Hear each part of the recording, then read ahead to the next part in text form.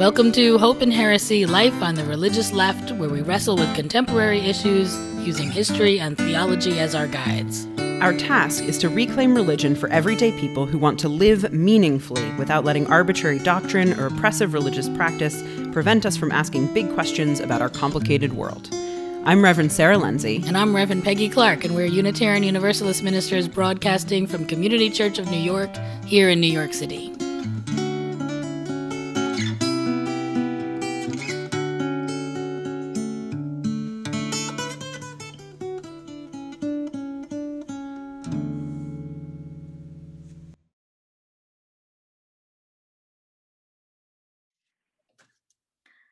Hi, Sarah and Mac. It's good to see you today. You too. We have a special podcast day because we have our first ever guest on our program. So welcome to Hope and Heresy, Mac. Mac Brandon is a pastor in the town where I work as well. He's at AME Zion in Ridgewood, and a professor at Ramapo, right? And also an amazing musician and composer. So we are especially lucky to have Mac with us this morning, or afternoon, I guess it is now. Good afternoon, Mac. Good afternoon. So wonderful to see you all. So go ahead, Peggy. Mac, maybe you could just tell us something about your work. You and I met once, but I don't actually know so much about what you do. Oh, okay. Well, after I graduated from school in Boston, I immediately went on the road, and I was the musical director for Benny King, who did the song "Stand by Me" and a bunch of songs. And then I became the musical director for the Drifters, which is why I was so interested in that picture that I saw on Amy's wall, and worked with the Four Tops and the Supremes and several other groups, and was an arranger for BBC Television Orchestra in London, and a producer, had a record company and what have you. So I was a musician and then very active in the music business. One of the things that was true was that there was always a spiritual resonance in everything that I did. And people said, oh, where did that come from? And then, of course, I would wax poetic about the spiritual evidence of the music. And so there was always this lingering voice which says, you want to take this even further. And so I was doing the music, and at a certain point, I'll never forget, I got a call from a pastor, and the pastor said, will you come back and play for our church? Well, there's a whole story there, because I was raised in a church and I left the church. I took a long siesta. And so I was having so much fun doing the music that I was doing that I didn't really want to go back. But I went back to the church to visit, and I fell in love with the old ladies in the choir. There were about 10 very elderly women who were the sweetest people in the world. And I fell in love with them. So I said, okay, I'll do 2 Sundays. So I would still get on the plane and come back to, give it to 2 folks. And then the other choir got jealous in the church, and they said, no, we want. So anyways, I ended up there 4 Sundays a month. And of course, what was happening was, as opposed to this lingering voice, I was really speaking to the spiritual essence. And I was, I was coming alive spiritually. And one thing led to another, and next thing, I felt the call to the pastorate. I'm now only pastoring for, this is the 10th year at Ridgewood, and have been ordained only 14 years ago. So it's still relatively new. For 14 years, I know some people say 14 sounds long to me, but it has been a wonderful, wonderful journey, and it's been seamless, because the musical ministry and the didactic ministry have been one. I have been able to minister and still do. Now, in between that, this is my 27th year at Ramapo College in New Jersey, where I'm a professor of music. And I get to perhaps do my most effective ministry at the college, because there are so many wayward college kids who, want to figure out what it is that I need to do with my life. And so in as delicate way as I can, musically and in counseling, I get an opportunity to interface with them and to learn from them. I just finished teaching a class, and they teach me technology every class. You know, there's something new that I learn about, something on the computer that I feel fairly stupid, but I am humbled by their knowledge, and then I get to pass along some of my wisdom to them. So it is a frazzled life, but it is a very, very fruitful one. And I'm grateful every day that I get up, that I get to do the things that I love each and every day. So that's who I am. Thanks, Meg. So we have you on today. Our sort of topic that we had decided on was the sort of the spiritual work of sort of anti-racism, right? Like, why is that holy work? But as you were talking, it occurred to me, we're coming up on 10 months of this pandemic that has exposed even more about the injustice and racism like built into the structures of this country, right? And you, Mac, you and I have talked a lot in other contexts about, the history of racism here in this country. And I'm thinking about 10 months into that, on the eve of the holidays, right? Hanukkah started yesterday. We're sort of in that weird moment when everyone gets all fuzzy and warm with each other, but at the same time we're in this pandemic. And so I guess I'm just thinking about the pervasiveness of racism in all of our structures, and this time of year where people maybe don't really want to be thinking about it, but too bad you have to. And then I'm wondering about how pervasive, you work on a lot of different fronts, as you just shared with us, right? Like pastoring your own music, your teaching. So do you find that the anti-racist work is basically just across the board in all of those areas? Did it come to you through the music? Did it just come to you through the spiritual stuff? How did you get into this aspect of the work, and how does it manifest in your different? Okay, that's a lot. So because each of them have their own trajectory. Well, I was always immersed in the work because my father was the president of the NAACP in the Troy, Albany, Schenectady area, and so he was a person who led desegregation marches in the town in the 60s. He took buses to the March on Washington. Roy Wilkins came to my house. Jackie Robinson came to my house, and people like that, doing the work. So I was kind of a child of the work, though I didn't really recognize it. My father was a pastor, and that's what pastors did. They were activists. So I grew up in that setting, not thinking terribly much about it, living as many people do in two worlds. I lived a world, in a public school that was entirely white and me, and then the world of the church, which was a Black and integrated world. And so kind of navigating between the two allowed me to discern real injustice, right? Because on one, there's a comfort because you're fully human. And in the other, there are levels, insidious levels of dehumanization that you discern from a young age. Music was great because music seemed to, calm the savage soul. Music seemed to be the thing which everyone could come together. But make no mistake, the truths of our society were still pervasive. It was still there. And I still felt those pains. My first thought was, and many musicians do this, many musicians are very sensitive to society and to society's ills, but they feel that they are, royal harpists. They feel that they are they who can soothe, the savage beast's inclination. They can be healers through their music. And that was what I wanted to be. I certainly wanted to be a healer. But I also have a big mouth. So I had to speak on, as you can tell, some of the things that were going on because some of them were just, they were just terrible injustices.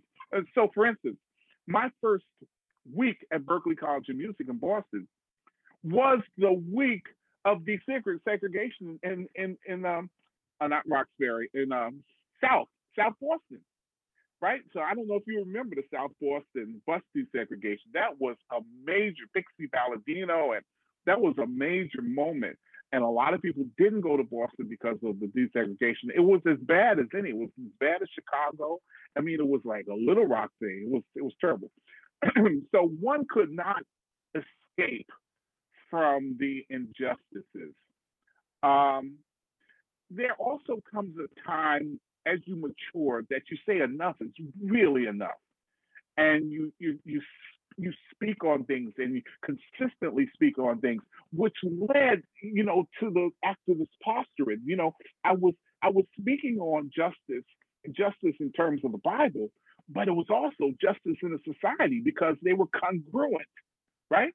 And not only was the justice of the Bible in society, but justice of other ancient texts and the Bible. And so it was all coming together for me. When this happened, George Floyd, I had been positioned and been doing this work and talking about it. But George Floyd was something unique because George Floyd was the first time that I didn't feel that I was a solo voice. We are like outposts. People who are striving for justice many times feel like islands.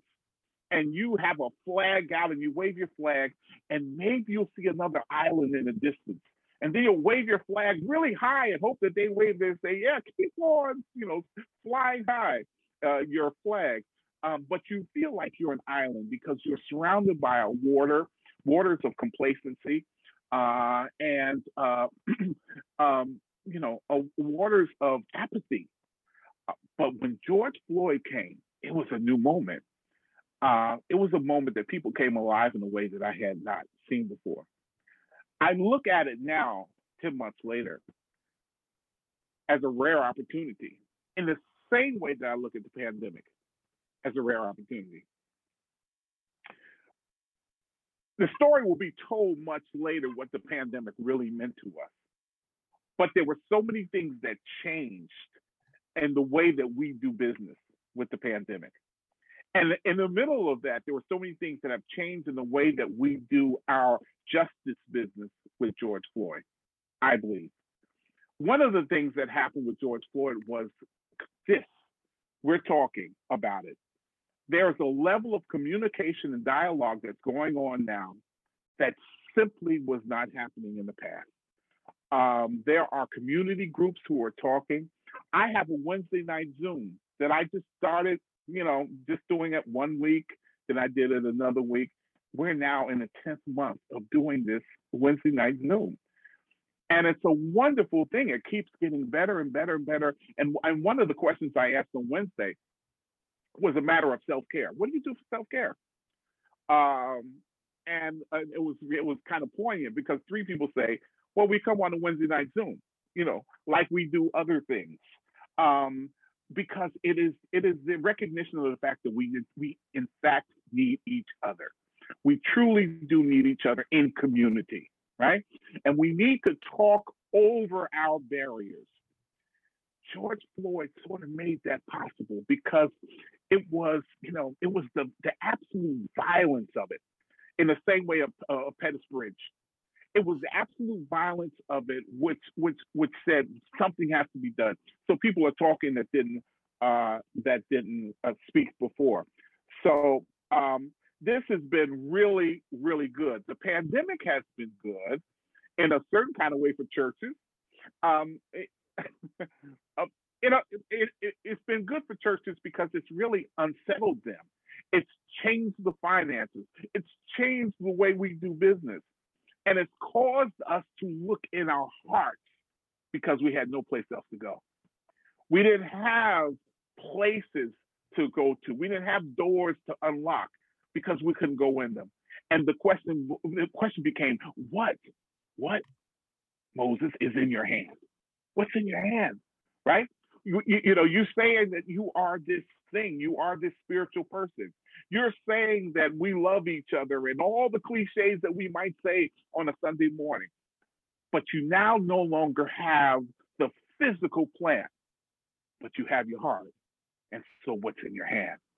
And I think that it is a rare opportunity to examine ourselves. And I think that's what we've been doing. And I think we won't be the same. I hope we won't be. To be honest with you, I haven't gone back in the sanctuary. Yeah. And I'm not planning to go back until the spring. Okay. For several reasons, but one of which is I enjoy the fact that we're 136 years old. And, you can get into some 136-year-old habits. Tradition feels really good, right? And you can start mistaking traditions and rituals for God. You can start mistaking, things which are totems for that which is really important. And so this has been a unique opportunity for us to celebrate with each other and to understand, and a unique opportunity to learn. And I think that's really big. It's a unique opportunity for us to learn from each other. Now, we're learning some things that are good and some things that are bad. I mean, we're still in the middle of a coup d'etat attempt. All right, that was political. But we are still in the middle of that, right? And we're still in the middle of many people following that. So, it's fairly biblical in my view of what's going on. So it's an opportunity for us to learn as we listen to people, as we listen to the responses of people. And it's a unique opportunity for us to ask the question of ourselves, to look at ourselves and say, okay, how do I talk to someone who does not agree with me? How do I speak to someone across racial lines who is coming from a whole different canon of understandings? They've been learning things. If you can believe, and I just finished having this discussion in my class. My question was, if the election was a fraud, what can we do better next time? Of course, it's a leading question, but it was quite interesting because and saddening because several of those college students were very cynical that they've actually bought in to the fake media and to the cynicism of fraud and all that. And I said I'm saddened by your cynicism, and I challenged them to be scholars, to be scholars that when someone says anything, don't take it for face value. Research and do the work. But in this time of cynicism, there is still yet an opportunity for us to see how we can be beacons of hope. How can we be, as we sit on those islands, how we can be lighthouses of hope. I want to ask you something, Mac, because you came back to that islands and the, sort of this idea that like for a long time, people doing justice work were sort of outposts and waving to each other across distance. And I love, we again, I think you and I have talked about this, the idea that the pandemic sort of forced a kind of inward looking that was different, and George Floyd and politics and Trump and all of this is kind of like, maybe it's like conspired to this sort of perfect moment of waking a few people up who were sleeping. But what I'm curious about your take on, like, given that to you, to me, to Peggy, like, it feels like a no-brainer, right? That scripture, religion, the spiritual life would lead to justice, right? Like, we're all on the same page about that. So I'm wondering what you think about, like, why, given that that seems so apparent to us, why is it not apparent to so many for so long, right? Like, why have there been seas of apathy between the outposts for as long as there have, right? Like, that I want to know what you think about that. Well, I have certainly accrued a few gray hairs dealing with that issue in recent months, especially with my brothers in Christ who are labeled evangelicals. It is so searing that while we're waving that same banner, that we could be so opposite in terms of sensibilities that seem to be so apparent, and they are instructive for us all, that we can be, all of us have the opportunity, all of us have the ability to be myopic in some very important ways. And I think it's humbling because before I throw spears at them, I have to look at myself and say, what are the ways that I'm being myopic? And I certainly discover, that there are some things, but turning my light back on folks that seem to not get the justice piece, it's really saddening, and problematic, because what I try to do is try to rationalize and say, okay, maybe they don't see it. And then sometimes I say, they can see it, but they are deciding. And I'm just trying to get my head into a space that I understand folks, because there are some things that we should at this point just be saying. Because here's the thing, everybody teaches their children about the same thing, really. Everyone wants their children to be safe, wants their children to be happy, wants their children to feel esteem. Now that esteem thing gets tricky, because sometimes esteem can turn into, you're better than. But yet, as parents, we want to make our children good citizens as a whole. And yet, what we practice, the things that we say sometimes at the table, the things that we say to each other in private and community, excuse me, are so antithetical to justice. And I have to say, I have to do self-care. I have to surround myself with, from time to time, people of goodwill, because it can really mess with you. This continued onslaught of injustice, and what I'm, I say it kind of in passing, but there's a whole swath of the country who is buying into a message that I'm saying, really? All the work that we do and all the work that has been done, and it's that easy? I'm so sorry. It's that easy? Last year, I went to Poland and I went to Auschwitz. And it was a poignant visit for me, because of course I had heard about it, but to go to the camp. And I came back to America, and 3 days after I came back to America, I went down to DC to the Holocaust Museum, because I was still wrestling with a lot of the, wrestling with the injustice. I think the thing that was most problematic to me was, people say never again, never again. I think the part that was most problematic to me was, again, here we are again in certain ways. Here we are again, just accepting,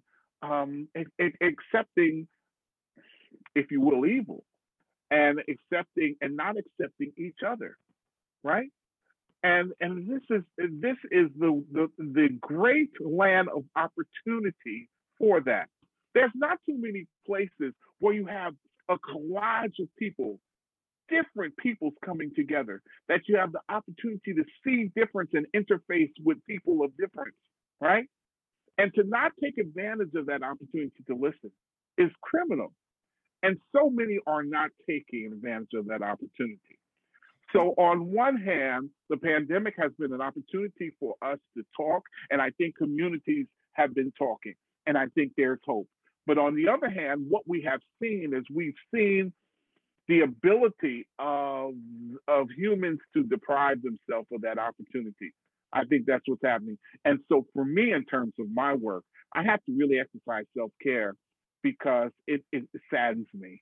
It really, it's a very frustrating and saddening thing, because please. I'm just wondering, then, what is it that you do for self-care? I know that this work, for me, this work can be completely exhausting or totally exhilarating. I can feel more connected doing really difficult justice work, and sometimes I really feel depleted, like I just can't, I don't know how to get myself up off the ground.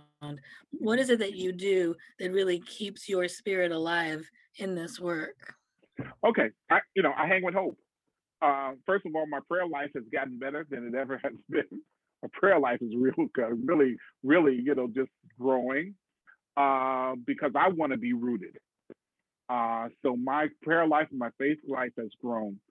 I consciously find people like, I found Sarah, and she's one of those folks who is like, a hopeful, a voice, you know, and all of us have our own reservations personally, but, we're hopeful voices to each other. And I choose hope and I choose joy, right? And I think that's something that you do. You choose it so then you can go back to the battle, right? Fortified. Because you never know sometimes in the middle of the battle who's winning. But if you stay on the other side, you might think that they're winning the battle, right? And you might feel defeated. So you try to hang with your buddies. You hang with the buddy of hope and joy and of faith. And you also, you think about the practices that you have you've been a part of, the faith practices. And the faith practices, if they were all to be consigned to a word, for me, I think it's a reasonable word is hope, and so I really, really lean on that. And I lean on people. And in my preaching and in my speaking to people, I want to be a beacon of that.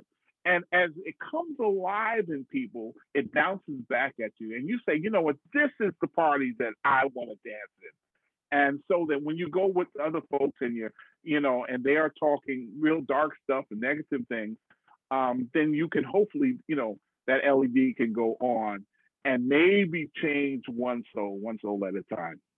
So that's all I can do. Yeah. You're reminding me of that fabulous line from Emma Goldman, who said, "If I can't dance, I don't want to be part of your revolution." Right. So that we really do need, we need hope, both because it's how we move forward, but also personally, in order to keep ourselves moving, that this has to be work filled with joy. If it is not sourced by joy, then it's not worth doing. And the fact that, especially for me, anti-racism work is about bringing integrity, bringing wholeness, dismantling the system that is completely out of balance and bringing balance into it. So we all need to be balanced. We all need to embody that, and then to bring the whole society along into that. It is joyful work. It is exhausting and depleting, but it can also be joyful work. And humbling. It is great to have you here with us. This has been fun for us. I mean, we've never done this before. We've never had somebody else on. So you were really quite fabulous. I love listening to your stories. I could listen to you for a long, long time. One day I actually want to listen to you talking about music and that as real soul work. Because you started talking about that, and I'm like, forget the anti-racism now. I want to talk about that. So maybe we'll do that another time. Yeah, absolutely. Sure. We can have Mac back on and we'll do a music episode. Yeah. Great. It's been great talking to you guys. I know that our time is up, but thank you both so much for this conversation. And people should join Mac's Wednesday night Zoom calls. Okay. Absolutely. Come on through. Yeah. We dealt with the spectrum of autism last week. I think this week we're going to have a decorated naval submarine commander. And I just want to talk about, he's African American and he's come up through the ranks, and it's kind of be interested in what that journey has been through the military for this career. So, you're all welcome to come on anytime.